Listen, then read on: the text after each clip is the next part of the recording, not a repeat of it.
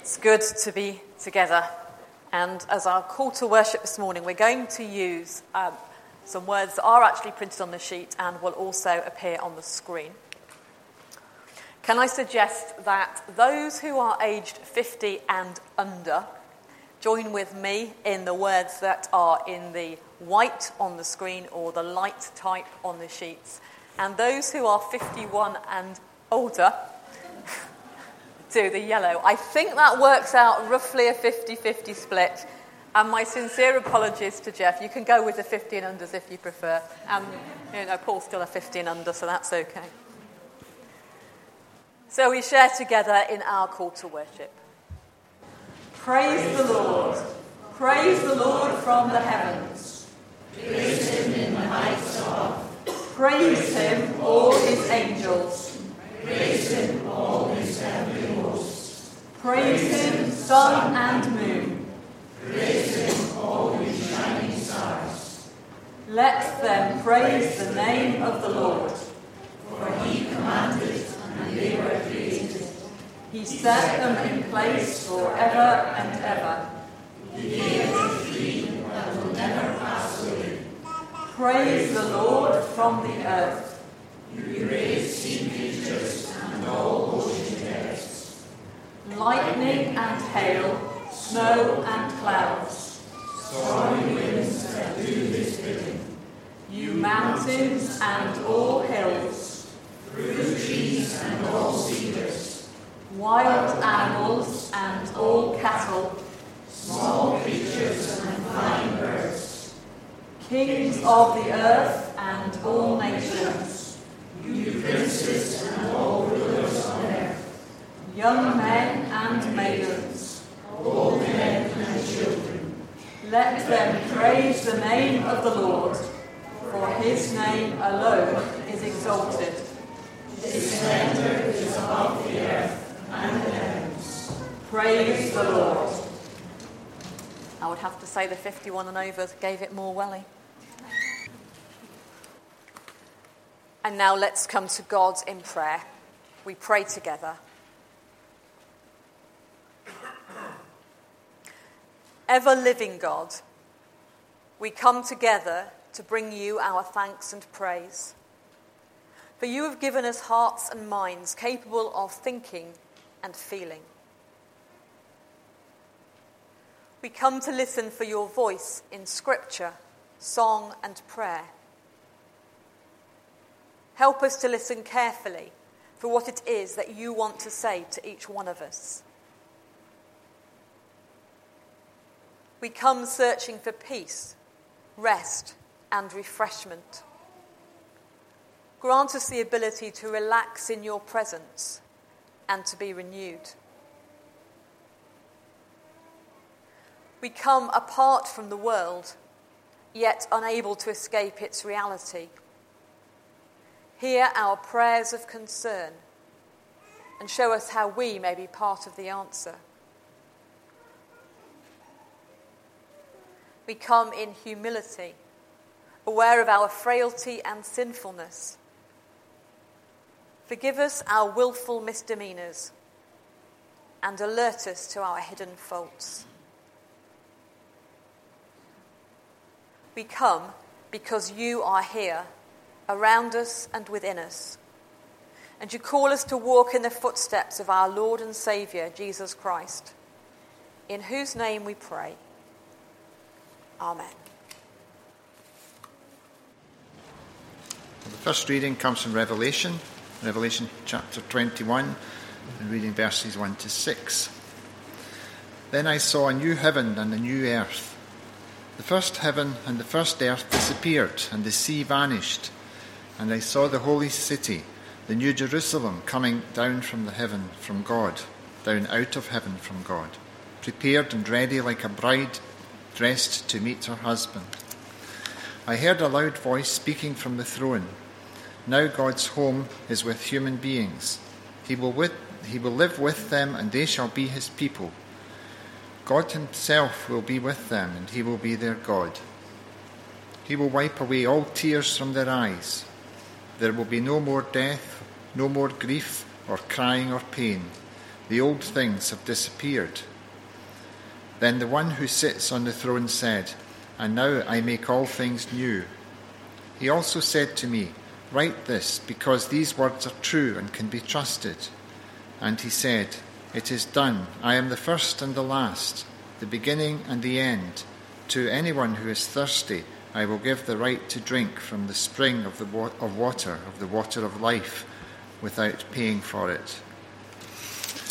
And from Acts chapter 11, reading from verse 1 to 18.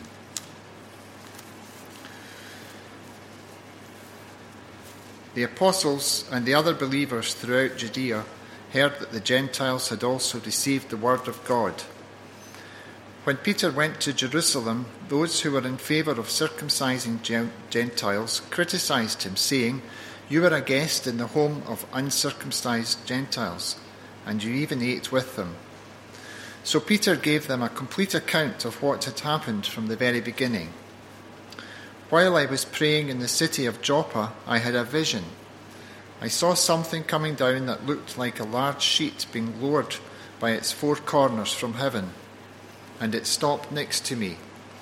I looked closely inside and saw domesticated and wild animals, reptiles and wild birds. Then I heard a voice saying, 'Get up, Peter, kill and eat.' But I said, 'Certainly not, Lord. No ritually unclean or defiled food has ever entered my mouth.' The voice spoke again from heaven, 'Do not consider anything unclean that God has declared clean.' This happened 3 times, and finally the whole thing was drawn back up into heaven. At that very moment, 3 men who had been sent to me from Caesarea arrived at the house where I was staying. The Spirit told me to go with them without hesitation. These 6 fellow believers from Joppa accompanied me to Caesarea, and we all went into the house of Cornelius.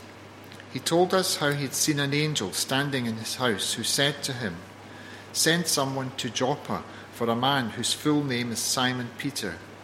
He will speak words to you by which you and all your family will be saved.' And when I began to speak, the Holy Spirit came down on them just as on us at the beginning. Then I remembered what the Lord had said, 'John baptized with water, but you will be baptized with the Holy Spirit.'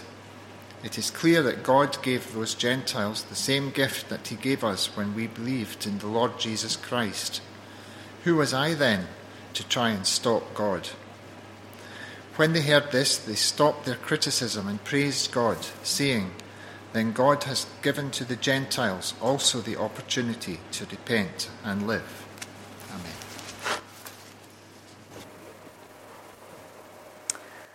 The readings that we have heard this morning focus on 2 visions experienced by significant characters in the story of the early church: the Apostle Peter and the mysterious John of Patmos, who may have been the beloved disciple referred to in the 4th Gospel. They're certainly 2 very different people. Whilst John may have been what we would term a mystic, a person whose religious experience is characterised by ecstasies and direct experience of the numinous, Peter is generally portrayed as a very earthy, practical, and even rather gruff character, for whom such encounters would certainly not be part of his usual spiritual experience. He was a man who knew what was expected of him as a Torah-observant Jew, and who sought to bring that understanding to the emerging Jesus movement, the early church. As we begin to reflect on Peter's vision at Joppa, we need to keep in mind that for him it was almost certainly as unexpected an event as it was transformative.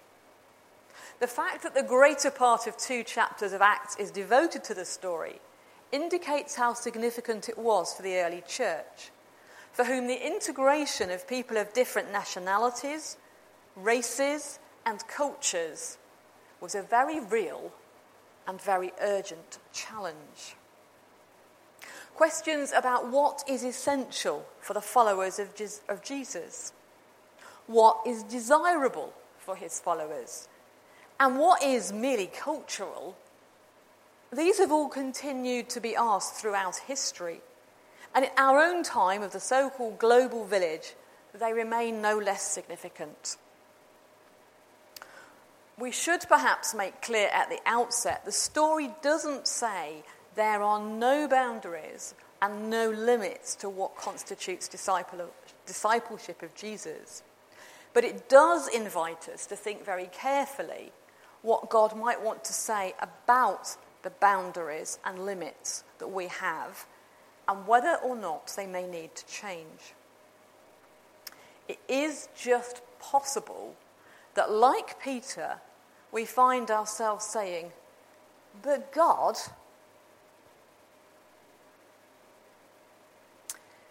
In order for us to reflect on Peter's vision and its significance, we need to go back to the very beginning of the Bible and the creation stories in Genesis.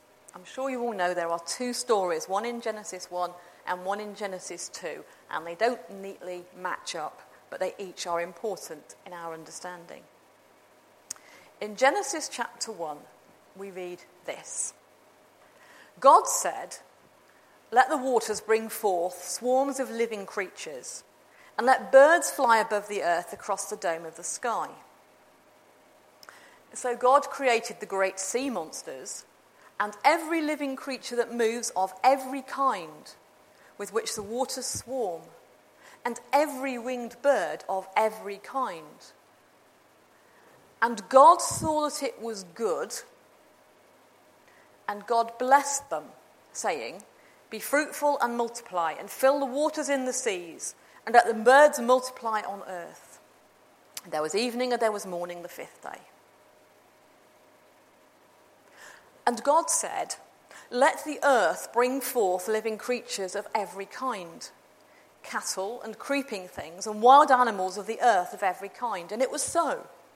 God made the wild animals of the earth of every kind, and the cattle of every kind, and everything that creeps upon the ground, of every kind. And God saw that it was good, and God blessed them. God created all forms of life, from scorpions to bats, spiders to buffaloes, seals to bandicoots, and declared all of them good. Birds, beasts, and sea monsters are part of God's good creation, that which God blessed. Genesis 1 goes on to say this about food. "I have given you every plant yielding seed that is upon the face of all the earth, and every tree with seed in its fruit, and you shall have them for food. And to every beast of the earth, and every bird of the air, and to everything that creeps on the earth, everything that has the breath of life, I have given every green plant for food." And it was so. God saw everything that he had made, and indeed, it was very good. Taken literally then, we have a situation where all land creatures, including humans, are herbivorous. Vegetarian, vegan, something of that ilk. But we also know that this situation did not last.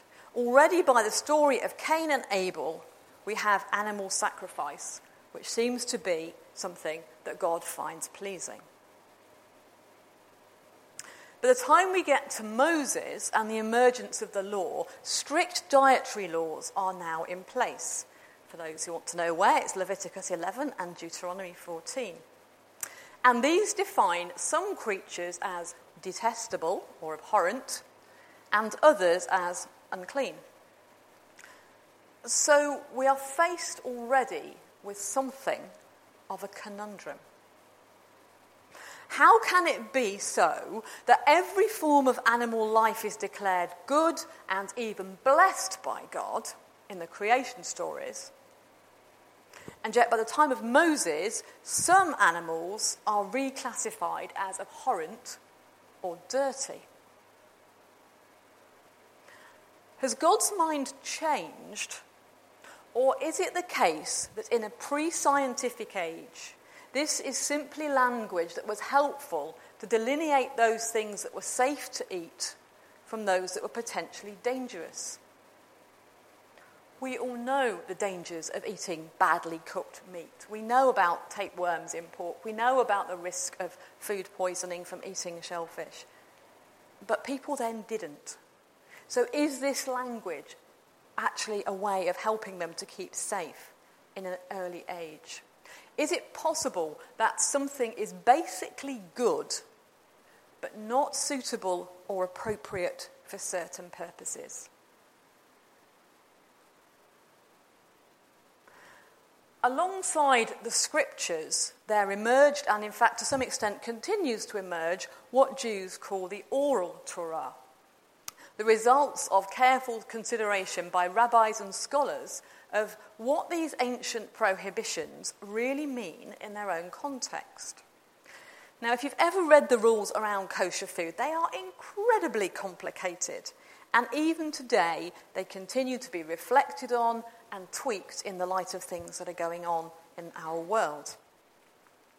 So, for example, the prohibition on eating a kid cooked in its mother's milk, which is found in Exodus and Deuteronomy, finds expression in a prohibition of eating meat, which usually, but not always, includes poultry and dairy at the same meal.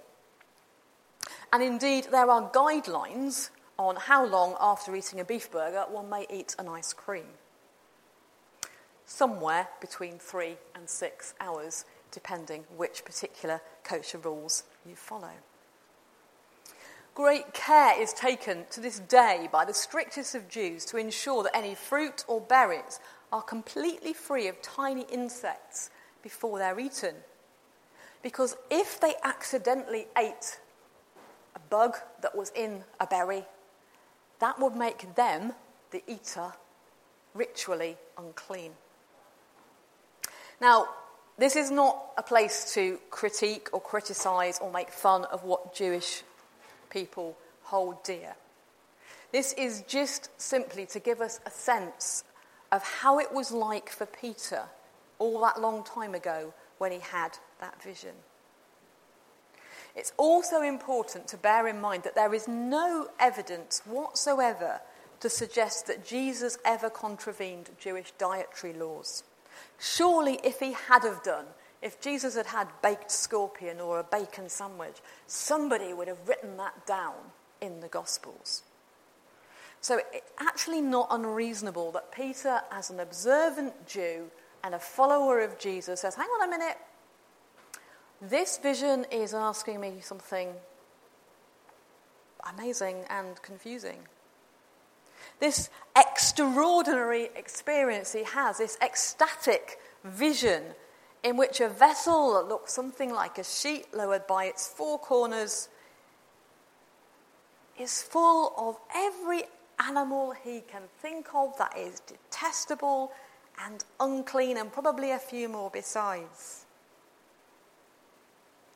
And worse still, he hears a voice that says, kill and eat. To say that Peter would have been horrified is probably a gross understatement that would make the recent horse meat scandal look like nothing. To eat bacon or crab meat or anything that might form part of a bush trucker trail was not just abhorrent or culturally inappropriate, it actually cut to the heart of who he was as he understood it before God. Was this some kind of a test of his faithfulness to truth? But God, he says, I can't do this. Your law says these things are unclean. Twice more, he hears that voice, and then the vision fades. Shortly after this, while he's still trying to work out what the vision's all about, what it means, the messengers sent by the uncircumcised Gentile Cornelius arrive at the house.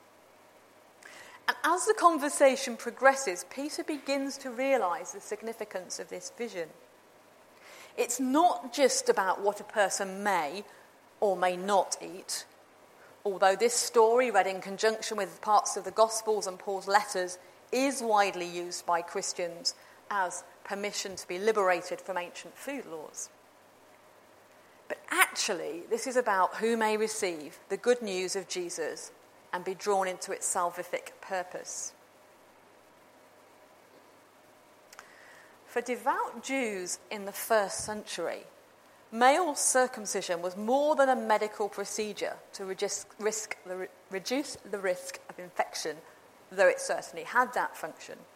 It was actually the means by which their inclusion within the covenant of God was symbolised. It might seem to us barbaric, especially when it was performed without the benefits of modern analgesia. But it was performed by a priest trained to do so, and in their culture and their understanding of what it meant to be included within the covenant, that was normal. And again, there's enormous significance here. No longer will proselytes be required to undergo this ritual, which was written into the law. I find myself wondering whether there were those listening to Peter who said, but God says, or in their own private reflection and prayer said, God, you've always told us that this was what was needed.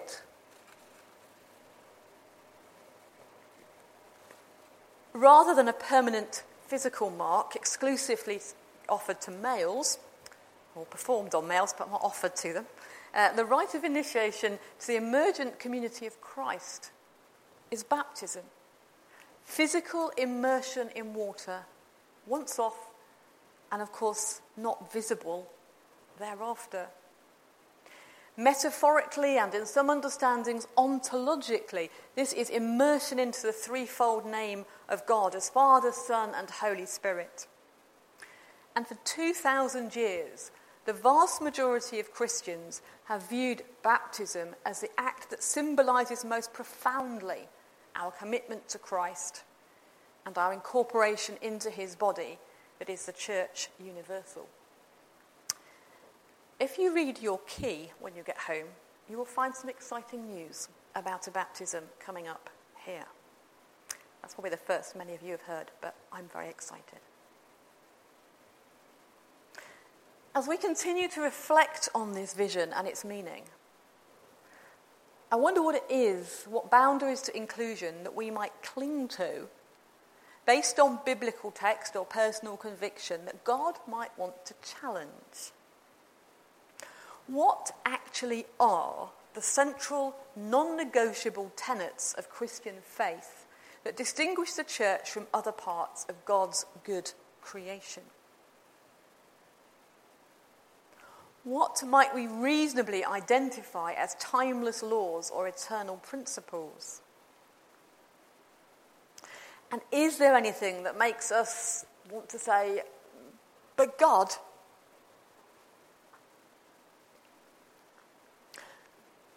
As we consider that, let's do so in the light of the second vision, the vision of John, which looks ahead to the end of time and a new reality. Heaven, however we might imagine it, and earth as we know it are gone, to be replaced by new versions of themselves, in which all that is chaotic or painful or death-dealing has been eliminated. In this vision, God pitches a tent among us. The word in the Greek used is tabernacle, not dwell. And this is something about coming alongside us and sharing in this journey as a moving, changing people.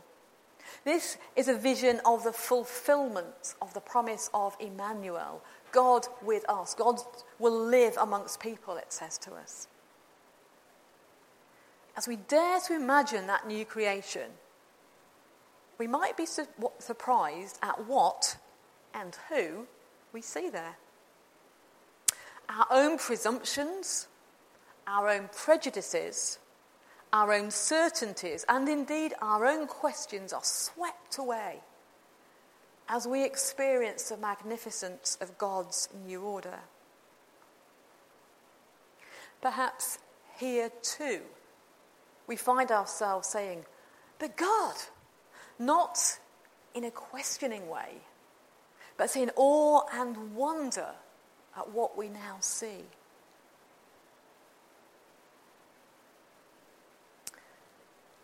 May we never become so sure we know all there is to know that we are deaf to God's voice, challenging our comfortable perspectives. May we never fall prey to the temptation to wish that others would understand things our way, because that is unquestionably superior. May we continue to be open to the possibility of hearing our own voices say, "But God," as the Spirit moves us to deeper and more wonderful understanding of the good news.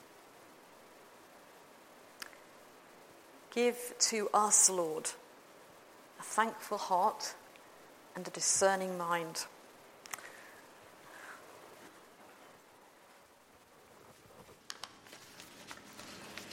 We come now with our prayers for others. Let's pray.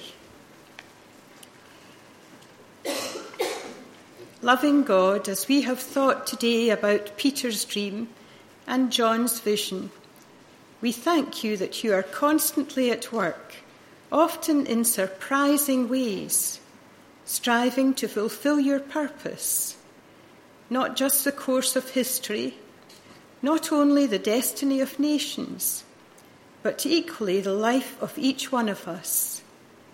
Everybody you have created, precious in your sight, of infinite importance.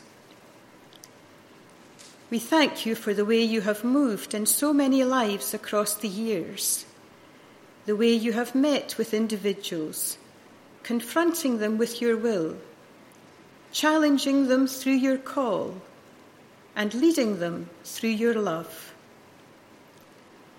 As we read the Bible, we are constantly surprised by the people you choose to work out your purpose. Jacob, a trickster and a cheat. Matthew, a hated tax collector. Paul, a former persecutor of the church. And Peter, who made a cowardly denial of knowing Jesus. Yet each one of them experiencing your life-changing touch and their place in your kingdom. We thank you for the way you can change us, however much we may despair of it sometimes, that despite our lack of faith, our many faults, and our sometimes willful disobedience, you are constantly at work within us, nurturing the fruits of the Spirit, making of us a new creation, and imparting the mind of Christ. Loving God, we lose sight sometimes of your transforming power, becoming frustrated by our repeated failure to serve you better, and disheartened by the continuing evil and heartache in our world. Evil as we see the continuing destruction and violence in Syria, and heartache as we witness the devastation in Dhaka in Bangladesh, where many have died working in a factory producing cut-price clothing. We pray for all those involved in the rescue effort, thanking you for their perseverance and selflessness. We pray for all those whose dreams have been destroyed, those who no longer have the heart to look forward, who have lost their vision for the future. So many people, known and unknown, whose happiness and hopes have been dashed by tragedy, whose faith in loved ones has been betrayed, who face poverty, unemployment, homelessness, disease, starvation, and even death. We pray for those who plod wearily through life with no sense of purpose, those who feel that the future is empty, bereft of promise, and those who live only for today, fearful of tomorrow. Touch their hearts, we pray. Stir their imagination. Rekindle their faith. Renew their hope.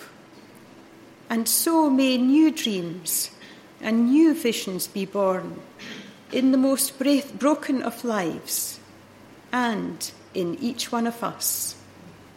Through Jesus Christ our Lord. Amen.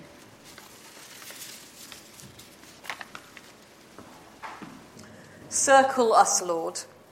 Keep love within, keep hatred out. Circle us, Lord. Keep joy within, keep fear out. Circle us, Lord. Keep peace within, keep worry out. Circle us, Lord. Keep light within, keep darkness out. Circle us, Lord, and may you stand in the circle with us, one God who creates, redeems, and sustains, today and always. Amen.